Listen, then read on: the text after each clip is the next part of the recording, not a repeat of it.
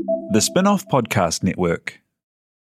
Kia ora, I'm Jane Yee, and welcome to This is Kiwi, a podcast series brought to you by Kiwibank and the Spinoff Podcast Network.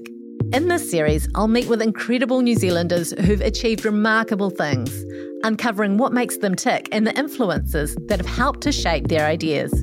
Most importantly, This is Kiwi will bring you knowledge for better, the incredible power of determination, passion and self-belief that we can all learn from and apply to our own lives every day. So join me on this unique journey as we celebrate the Kiwi spirit and learn what it takes to make a difference. This is Kiwi, where ordinary people do extraordinary things. My guest today is one of New Zealand's most accomplished athletes. In 2018, Nico Porteous became our youngest Olympic medalist at age 16, taking out bronze in the men's freeski halfpipe. He then eclipsed that effort in Beijing in 2022 when he executed back-to-back 1620s on opposite sides of the pipe, taking out the gold medal. He also has 2 X Games gold medals under his belt and was last year named a member of the New Zealand Order of Merit for services to snow sports. It was honestly such a privilege to spend time with Nico, obviously learning about his journey to global success, but also finding out what's important to him off the mountain. He's wise beyond his 22 years, and while his world may be dominated by competitive skiing, he's determined to live a full life that isn't defined by his athletic achievements. You're about to experience a side of Nico you won't see in sports broadcasts or read in athlete profiles.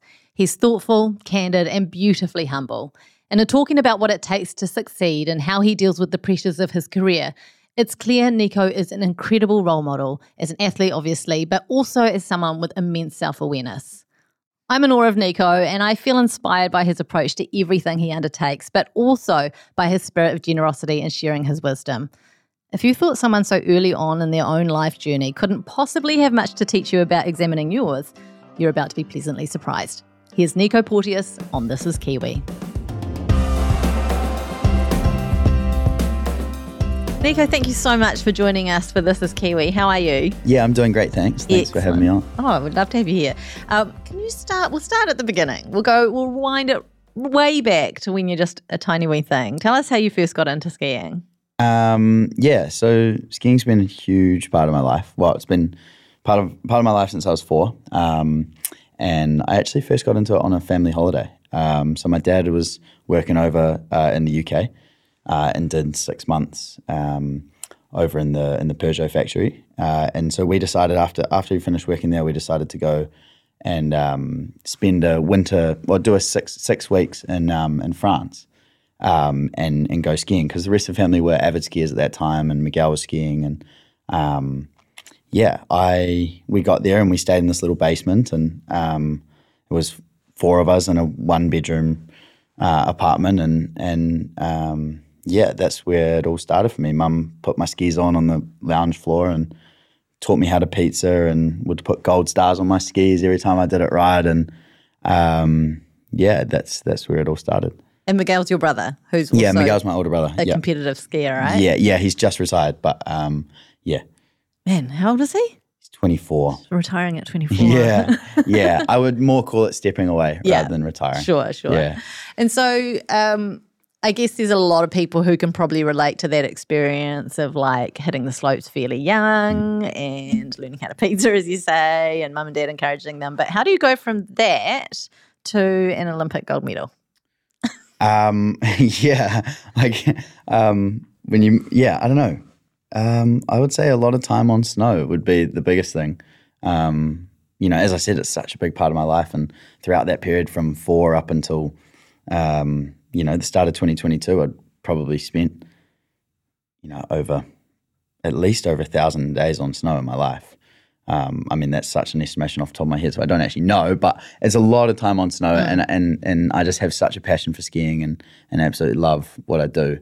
And so I think that really allowed me to just enjoy it and get to achieving my biggest goals. You say your parents were avid skiers. Were they like competitive skiers? No, not at all.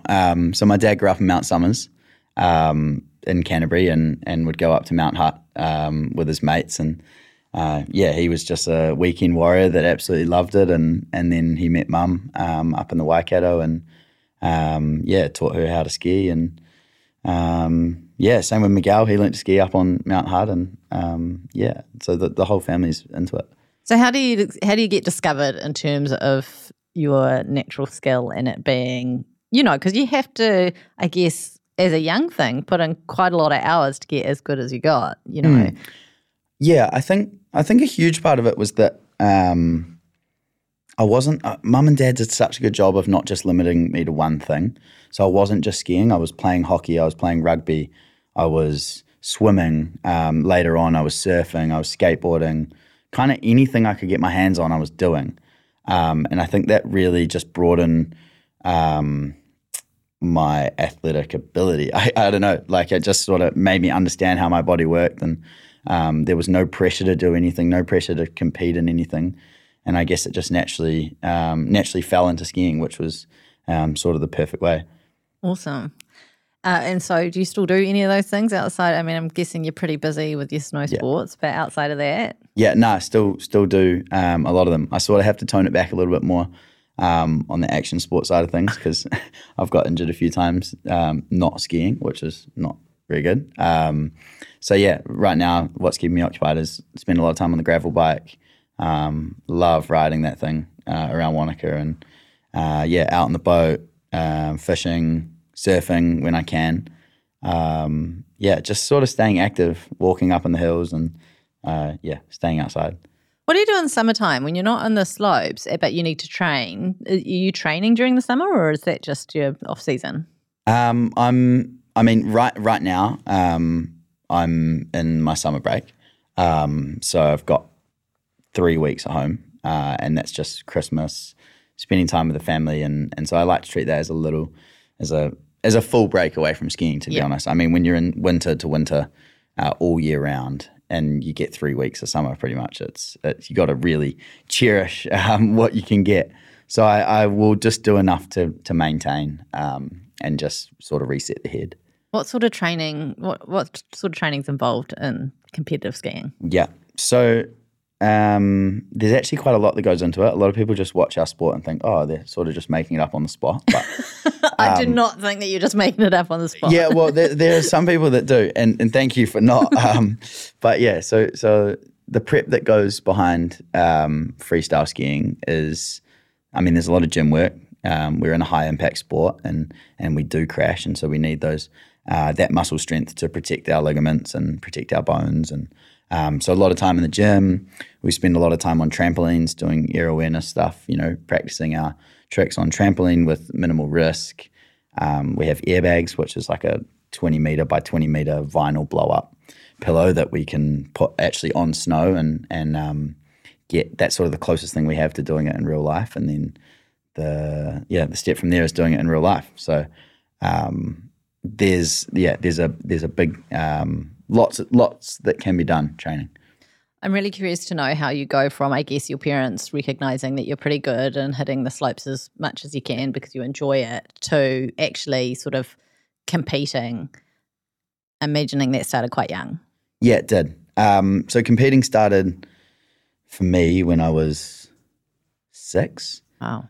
So we would travel, grew up in early years in Christchurch, and we would travel from Christchurch down to Wanaka and go up to Cardrona for the junior freestyle nationals. And so that would be our 2 weeks of freestyle skiing in the year. When we weren't freestyle skiing at that age, we were racing. And then, so we'd do the 2 weeks of freestyle skiing, and that would be those are the first comps that I ever did. And that sort of kicked off everything, I guess. Did you get nervous as a little thing? Yeah, I did. I actually do. Yeah, I have some pretty strong memories of getting pretty nervous, and that continued up until, I was, even now when I'm in the start gate, like I've learned to control it, and I've learned to really manage it through working with sports psychs and growing up and maturing and being able to really control those quite strong emotions. But yeah, I get really nervous. Because it is an individual sport. I mean, I know you have a crew around you. You've got your coaches and your family and team members and so on. But when you're about to drop in, what goes through your head in those, final few seconds before you're about to drop in? Yeah, I don't know. That's such a weird moment because you know what you're about to do. And if you've ever watched a halfpipe run before, it's pretty intense. You don't have very long between hits, and it can be really, really fast paced. So those moments right before you drop in, you're thinking about everything that's going to happen in the run, but then you're also trying to not overthink too much.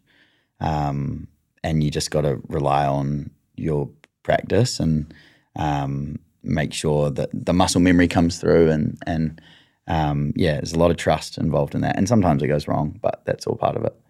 You've pulled off some pretty amazing tricks. In fact, at the, your Olympic gold was back-to-back 1620s. Yeah. On opposite sides of the pipe. Yeah. Which is actually crazy. Yeah.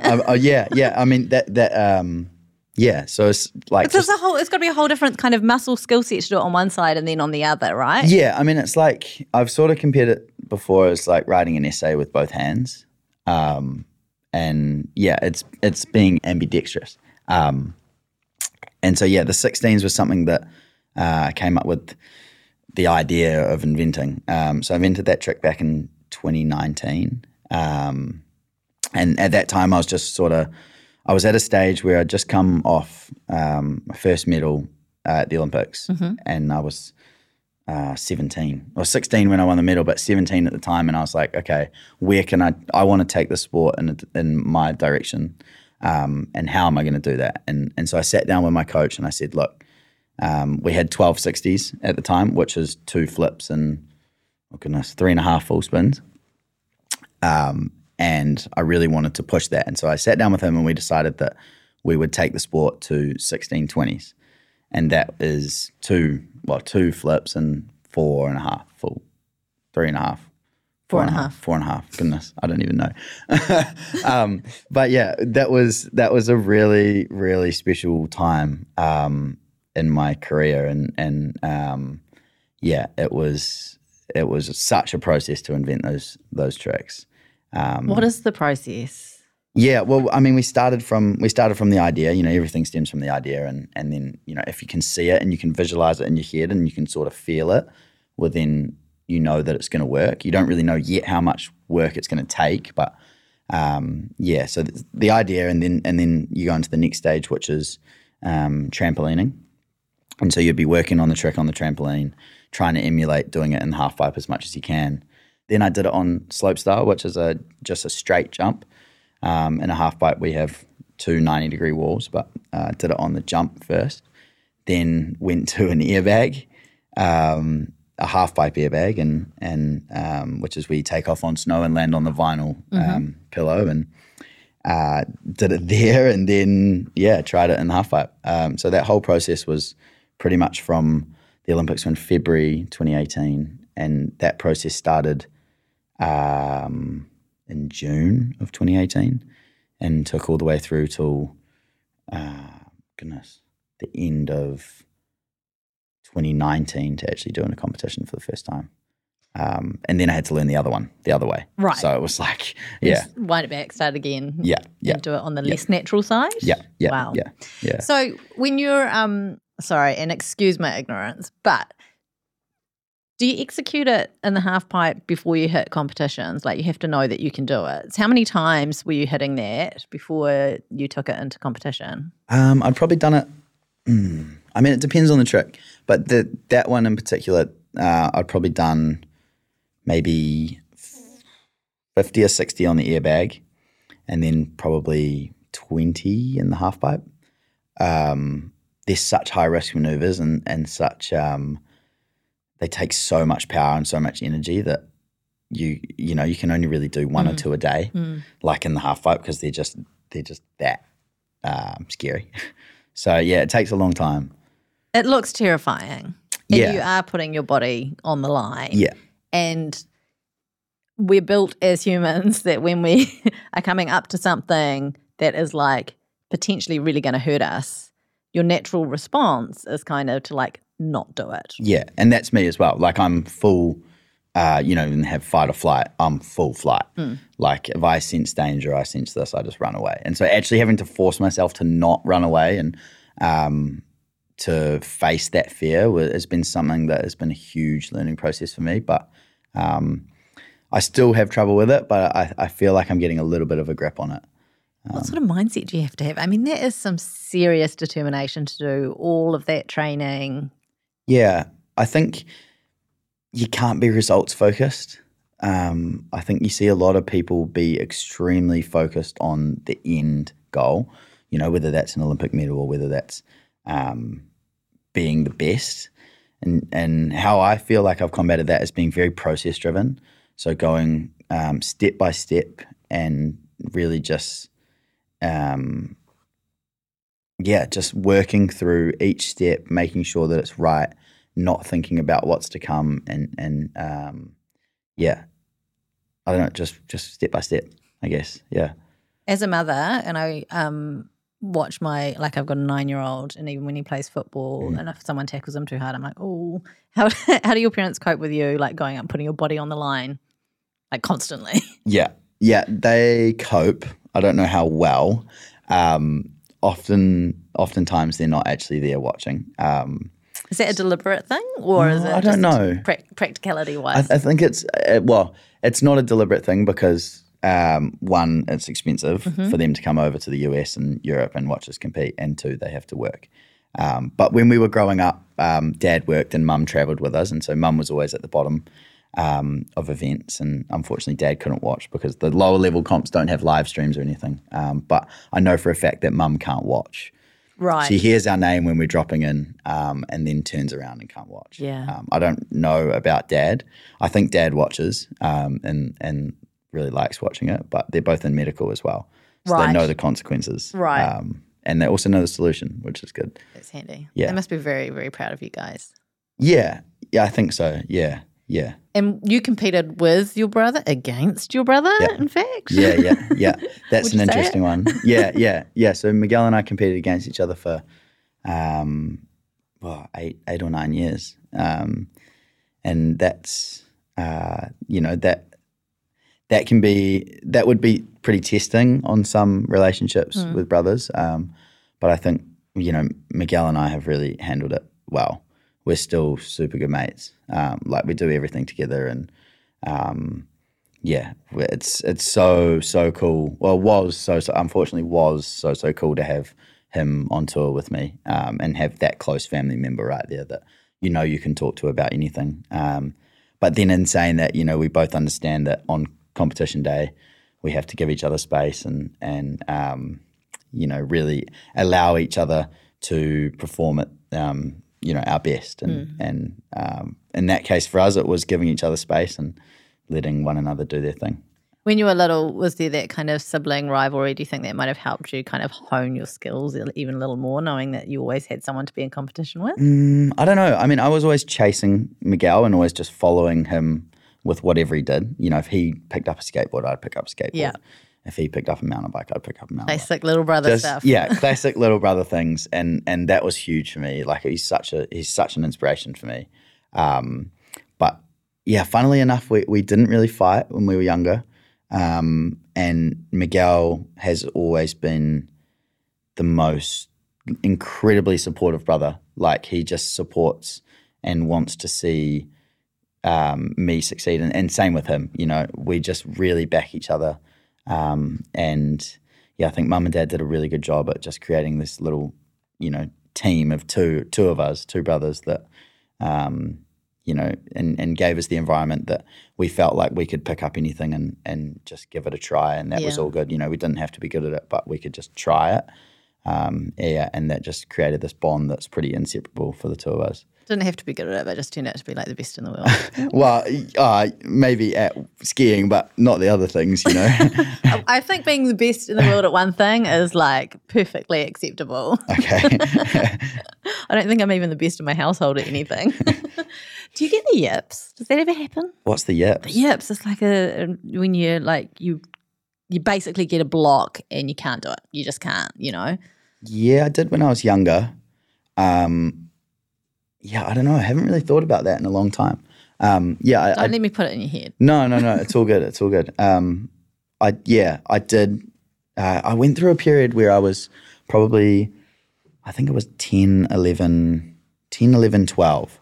And there was a moment there that I remember really clearly. And it was this day up at Cadrona, and I was trying to learn this new trick. It was only a 720. It was, pretty. Just a 720. Well, yeah, like, from what I've learned from that moment till now is, I mean, for me, it was hard at the time. It was really hard. Yeah, sure. and I was terrified, absolutely terrified. And, I just specifically remember 10-year-old me sitting at the top of the jumps being like, putting so much pressure on myself going, if I don't do this trick right now, I'm going to go home.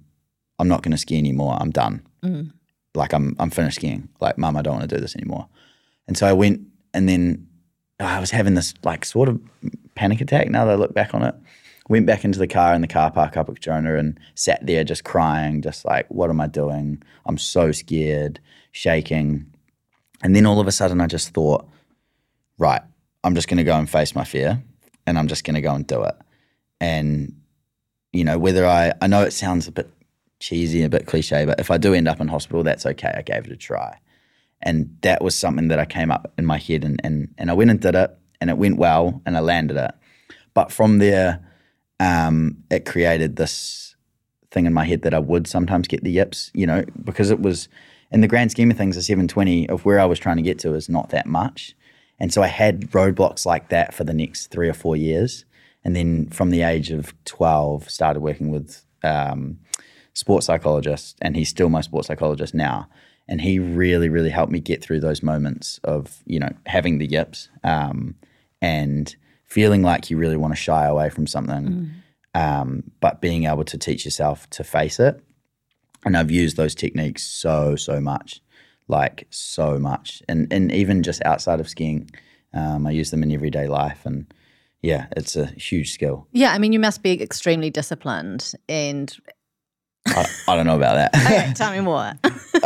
Well, I think, yeah, I'm disciplined in when I know it's time to get serious, but I'm a huge believer in, family's a huge believer in a balance of professional career and then also normal life, That's something that, yes, I did miss out on, not miss out on, but didn't get a normal teenage upbringing, and even, late teen and preteen. Like, it wasn't normal. I was homeschooled, and was that because of the sport? Or it was because of skiing. Right. It was because of skiing and because of traveling, and so yeah, I am a firm believer in that balance is really, really key.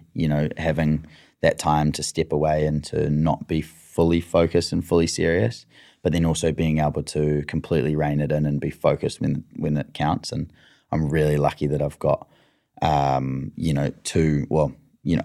quite a few people in my life that will tell me when it's time to rein it back in, or, like, say if I'm going fishing too much or doing this, or, going surfing or something like that, then they're like, okay, you need to focus. And that's really helped me being able to have that judgment, on when it's time to relax and when it's time to focus. Did you ever find it difficult to relate to your peers leading such a different life to them? Yeah, I found it so hard, so hard. And I think that's going back to having Miguel around was really, really awesome, because, that's someone, he was a role model in my life, and he was right there with me the whole time, and super similar. And so I think that's what really got me through it, was having someone like that there. But I did really, really struggle to relate to kids my age. Because you're experiencing pressures that they just couldn't possibly imagine, right? Well, I don't know. It's equivalent. Like, I'm a strong believer that, yes, say, for example, maybe you couldn't go and do a halfpipe run. I wouldn't say that you couldn't, but right now you couldn't go and do a halfpipe run. I definitely can't do a halfpipe run. Well, that's, anyway. Fact. Yeah. But I probably couldn't go and do parts of your job. And so it's very equivalent, and I'm a super strong believer in that. That's very humble, and you seem very grounded.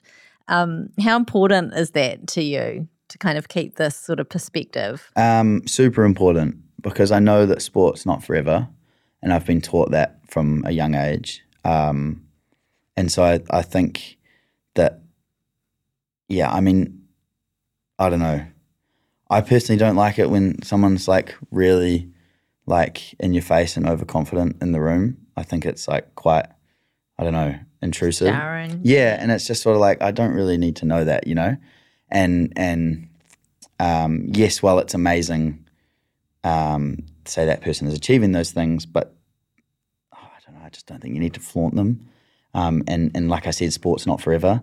And so if you get so caught up on flaunting these things that you've achieved in sporting or achieved in life, there is potential that, you know, you lose actually who you are as a person going forward outside of sport. And so I try not to get too caught up on it. So you wouldn't want to be like, you wouldn't want your sport and your achievements to define you. Exactly that. Yeah. So what is it? What else is it? What else have you got to offer? What else is it about Nico that we don't know, because all of the interviews you do always are talking about skiing? Yeah. And that's why it's really cool to sit down today and sort of talk about this stuff, is because I feel as if I do have a life outside of skiing and traveling, and and those things involve a little bit what we talked about earlier, you know, a lot of time outdoors. I'm really into music. Music's a huge part of my life. I really like fashion and clothing. That's something that really interests me. I've got a little bit of a, I don't know, I really like tattoos and that side of, I don't know, just tattoos in general, and much to my parents' dislike. But I don't know, I'm really starting to branch out from things and like I said, not let skiing or my sport or achievements define who I am. Has it always been like that, or is this something that's been more of a recent realisation? It has always been like that, but I would say I hurt my ACL. Well, I tore my ACL in 2 weeks after the 2022 Olympics, and that was the first major injury that I've ever had, and the first surgery and rehab that I had to go through. It's a long time of rehab, hey? Yeah, it was a 12-month rehab for me, so a long time, and it sort of gave me time to step back and be like, okay, well, skiing's not everything in my life right now, and sort of reassess. And I did have little things in the background prior to that, but it sort of made them come forward a little bit more, and really, I don't know, develop those ideas. Not that they're set in stone. I mean, I'm sure that they'll change and I'm sure that they'll evolve, but I feel like that whole 12-month rehab process really helped me develop and mature as a person, maybe in ways that I'd missed out on in the build up to the Olympics, you know, because I was just so focused on competing. And so that's where it comes back to like that balance of having that really good life balance. And I know that rehab, a lot of the time people say that rehab is the worst thing that's ever happened in their life. But for me, that was honestly one of the better things that's ever happened to me, because it just, I feel like it just gave me a break in my head and time to develop and mature and all that sort of stuff that a 21-year-old's going through. Yeah. How do you actually make money from competitive skiing in terms of a career, you know? Yeah, so I'm very, very fortunate in that Snow Sports New Zealand, which is our governing body funded by High Performance Sport, they support us in, you know, say that's coaching costs, training camp costs, travel. They support us with gym, physio, that sort of stuff. They just create a support network around us that really allows us to be the best athletes that we can, and also help financially with accommodation and that sort of stuff. But then I also have my personal sponsors that they pay me to do what I do, and whether that's advertising purposes through Instagram or results-based bonuses. And then also on top of that, you have prize money as well. But that's not guaranteed. No, it's not. Yeah. Not unless you're pulling out 16s. But you couldn't really live on prize money alone, A, because you couldn't rely on it, and B, I'm guessing it's just not so I often think enough. Like I mean, we have, what is it? Okay, we probably have 6 events a year. Now, 5 of them are World Cups, and the prize money for a World Cup is 11,500 Swiss francs. So by the time you do bring it back to New Zealand dollars, it does go up a little bit more, but then obviously you have taxes and stuff like that. And then that other one event sometimes can be 2, but those events, such as X Games, are $20,000 if you win. So you could easily live off the prize money, making 80,000 US a year on prize money. If you keep, but that's winning. You have to win everything. Third place is 2,000 euro. Right. So it's like and they only pay down to 6th. So those kind of endorsement deals, they're a big part of the sport, and kind of a necessary part for you to be able to keep doing what you do. Yeah, for sure. They're a huge part of skiing for me. Yeah. And has there ever been, like, in the back of your mind, a bit of a plan B? To be honest, there's not been a full set in stone plan B. I'm a big believer in not rushing into making big life decisions. I know that sounds kind of weird. No, that's actually incredibly wise, and especially for your age to have reached that realization is very smart. Yeah, I just see, like, I don't know if I should be saying this, and maybe if you're finishing high school and going into uni, maybe stop listening to the podcast. But I sort of see that I see a lot of people decide on their career at 18, straight out of school, and then they go to uni. Yeah, they have a great time with their mates, but then they actually come out of uni and they're like, I don't really know what to do because, 1, I don't know how to use my degree. 2, I don't know how to get a job. And then 3, half my friends have been traveling the world and I've just been at uni. So then they sort of just start from square one again and are lost with this piece of paper that, allows them to get a good career, but doesn't necessarily mean that they're going to be in the right, career. Yeah. So I really, really, in terms of a plan B, have ideas, have certain things that I would like to say work in. Like, I would love to be in a creative field. I think that would be amazing. I don't know what creative field, whether I'll go to university or whether it's something that I'll learn by experience. But yeah, I know that I understand the fact that I do have to have a plan B and there has to be something there. I just don't put too much pressure on that. Maybe not so much a plan B, but a plan for when you decide it's time to hang up your skis. Yeah. I mean, it's the same sort of thing. It's just like I'm here and now. Yeah. And if I'm smart with prize money and with, with sponsorship money and stuff like that, and like I understand that after skiing there has to be a career, and I want to have a career, and these days there can be a few. Yeah, there's so many options out there. There's so many options. You don't have to dig into one thing for the rest of your life. And just it's not like that skiing is going to support me for the rest of my life, like it's no way going to do that. But yeah, just having a little bit saved up to have that little bit of a head start is good. So you're consciously sort of thinking about the future and in terms of finance, making some wise decisions now to make it easier for you to do whatever it is that you want to do when you come out the other side of this. Yeah, exactly. And that's been taught. Mum and Dad have really made that a big thing. Did you talk about money like in your family when you were young, or has it more been since you just have, I guess, been earning through your sport? No, it's always been not talked about, really. And I think it's also been really installed that money's not everything.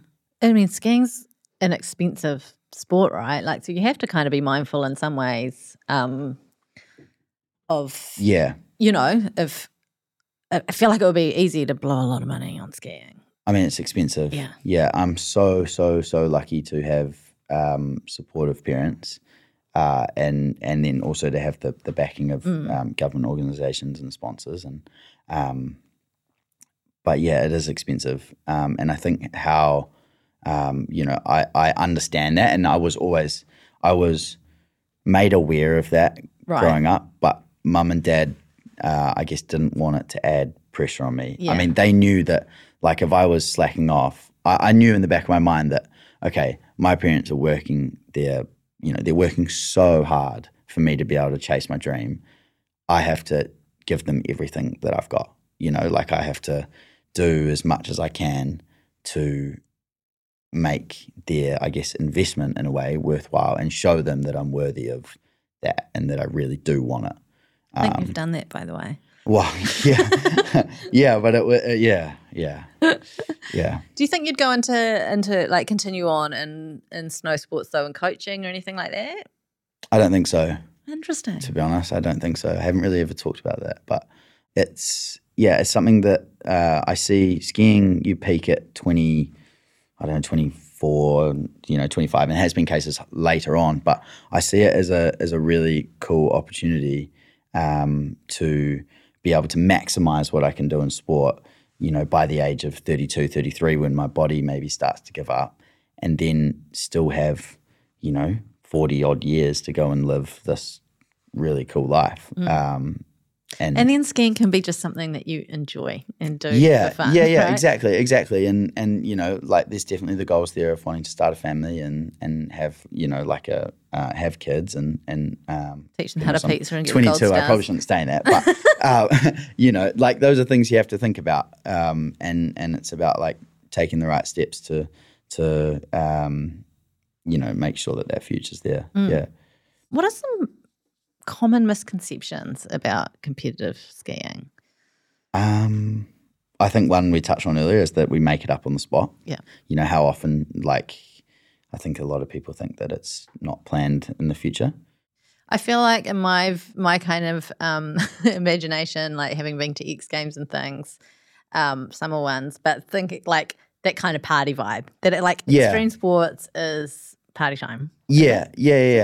I mean, it's not at all. Like the level at which that we have to perform at when we have to perform is we have to be so fine-tuned and so onto it because, in halfpipe especially, we only have like we only have about a meter as our margin error, and one you're landing on a flat deck is what we call it, and bouncing 7.5 meters into the flat bottom, or the other one you're just flying 7.5 meters to the flat bottom.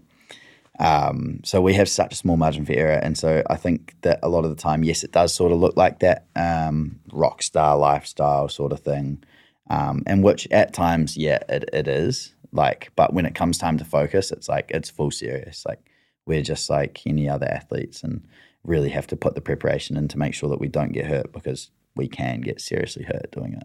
What are some of the biggest challenges you've faced in your career? Injuries are obviously one. But as I said, injuries can also be seen as a huge positive. And I think that's been a really big issue. Mental,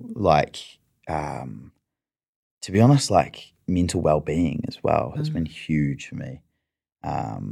Being like from the age of 16 through to 2021, being on the road, and then you throw COVID in there, it's pretty rough. You're away from family, you're away from close friends, you're trying to form personal relationships at that time, and you see your peers doing it and you can't.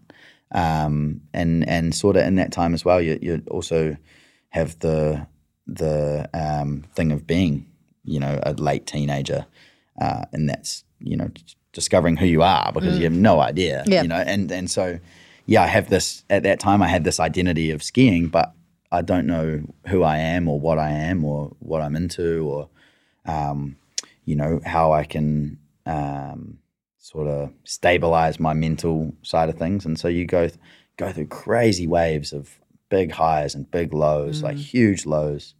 So that's been a huge challenge, is staying in it mentally. And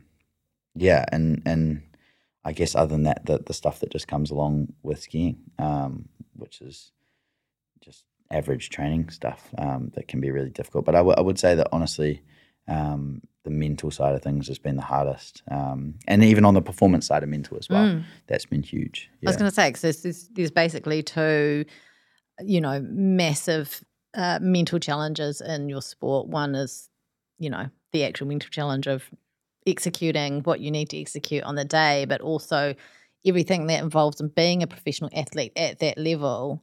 And, at the age that you were at, it just sounds really intense. Yeah, it is super intense. I mean, you put a young adult into a high performance environment, it's hectic. And I think I was really lucky to have such great support through my parents, my brother, and my sports psych. But going through that is intense. Aside from those folks who you kind of, I guess, are your default to reach out to, your coaching team, your sports psych, your family, do you have other people around you when you're on the road that you can, lean on? Yeah. I mean, this is something that I've had to work on, to be honest, even in the past 6 months. I have sort of had to figure this out in my head. And I mean, a big thing is just FaceTime, just keeping in touch with a select few friends. And that's a huge thing. I mean, we're moving places every week, so it's kind of hard to actually, maintain relationships with friends and stop that you're only there for a week. And so I think, using FaceTime and using those great technology pieces that we have, I'm literally one click away from speaking to any one of my close friends or family. And having a good relationship with my coach is really important because, I live with them, I train with them, I travel with them. So it's that's really important for me as well. Yeah, and then coach and professional working relationships with other tight team, and it's just finding the relationships that that mean a lot to you, and really focusing on those, because at the end of the day, they're the ones that are going to help get you through anything. And then just to add to that as well, I think oftentimes it's overlooked that. You're focusing on all these external things that make you feel better, but a lot of time at the end of the day, it's taking time to yourself and just understanding that, for me, I personally know that I only have a certain social battery that I didn't realize when I was younger. And so that created all these things of, I'm tired and I can't think. And now as I'm older, I realize that, okay, I only have a certain social battery. And outside of that, I really just need to be by myself and be able to process my thoughts. And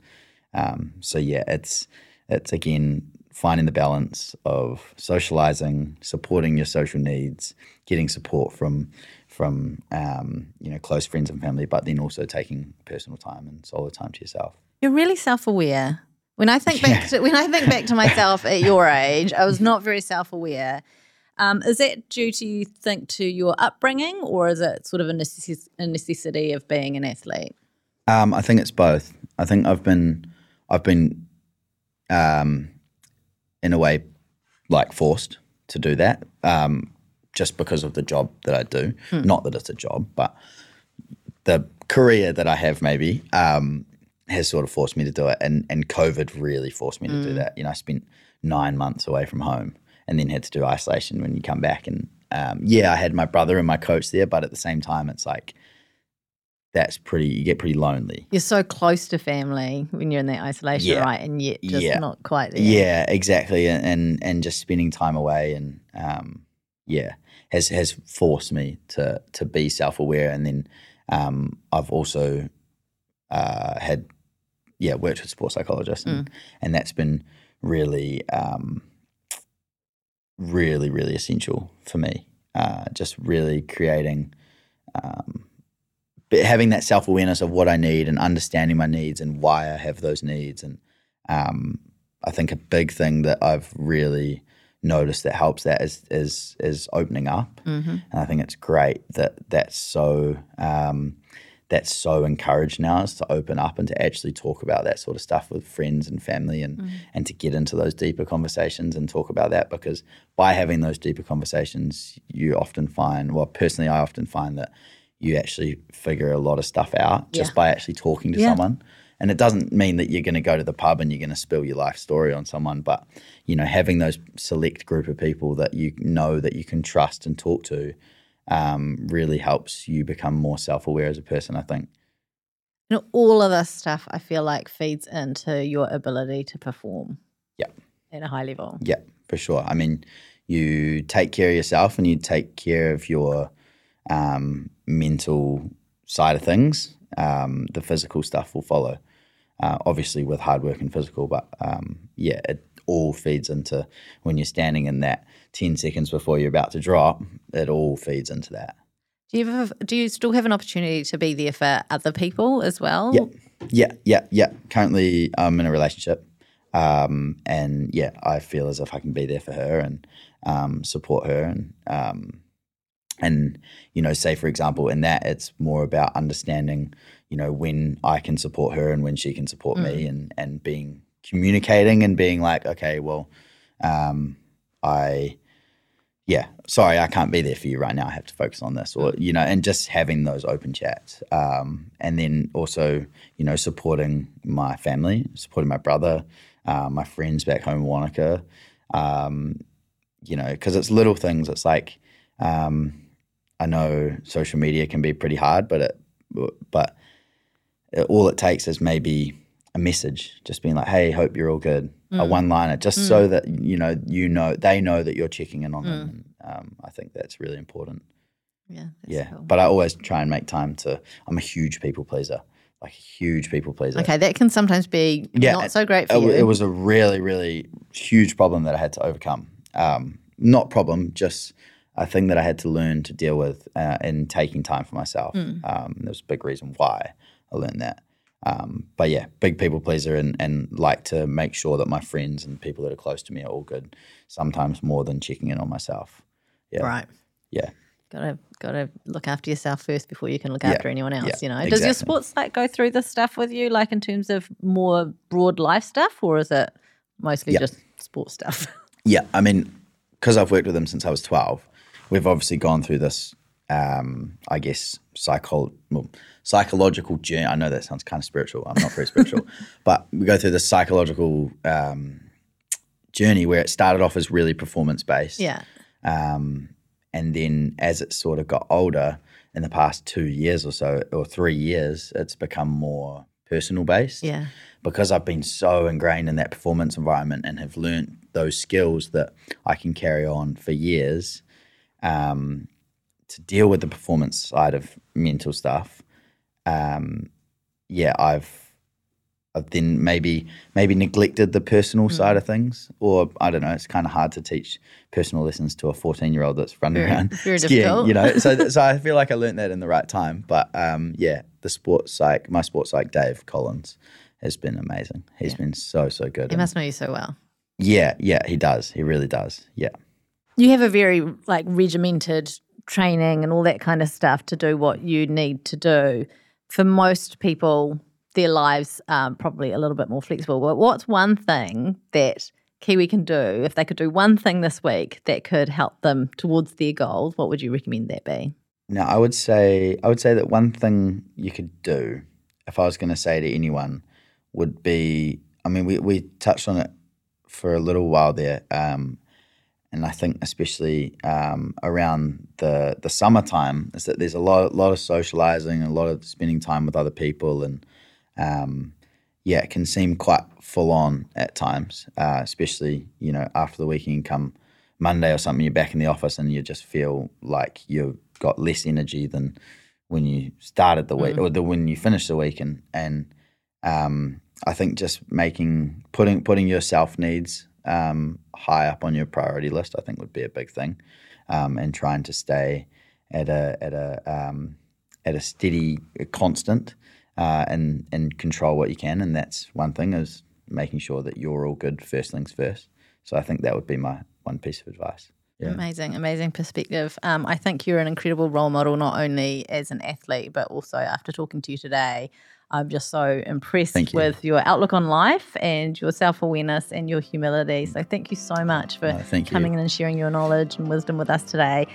This is Performance. This is Nico Porteous. This is Kiwi.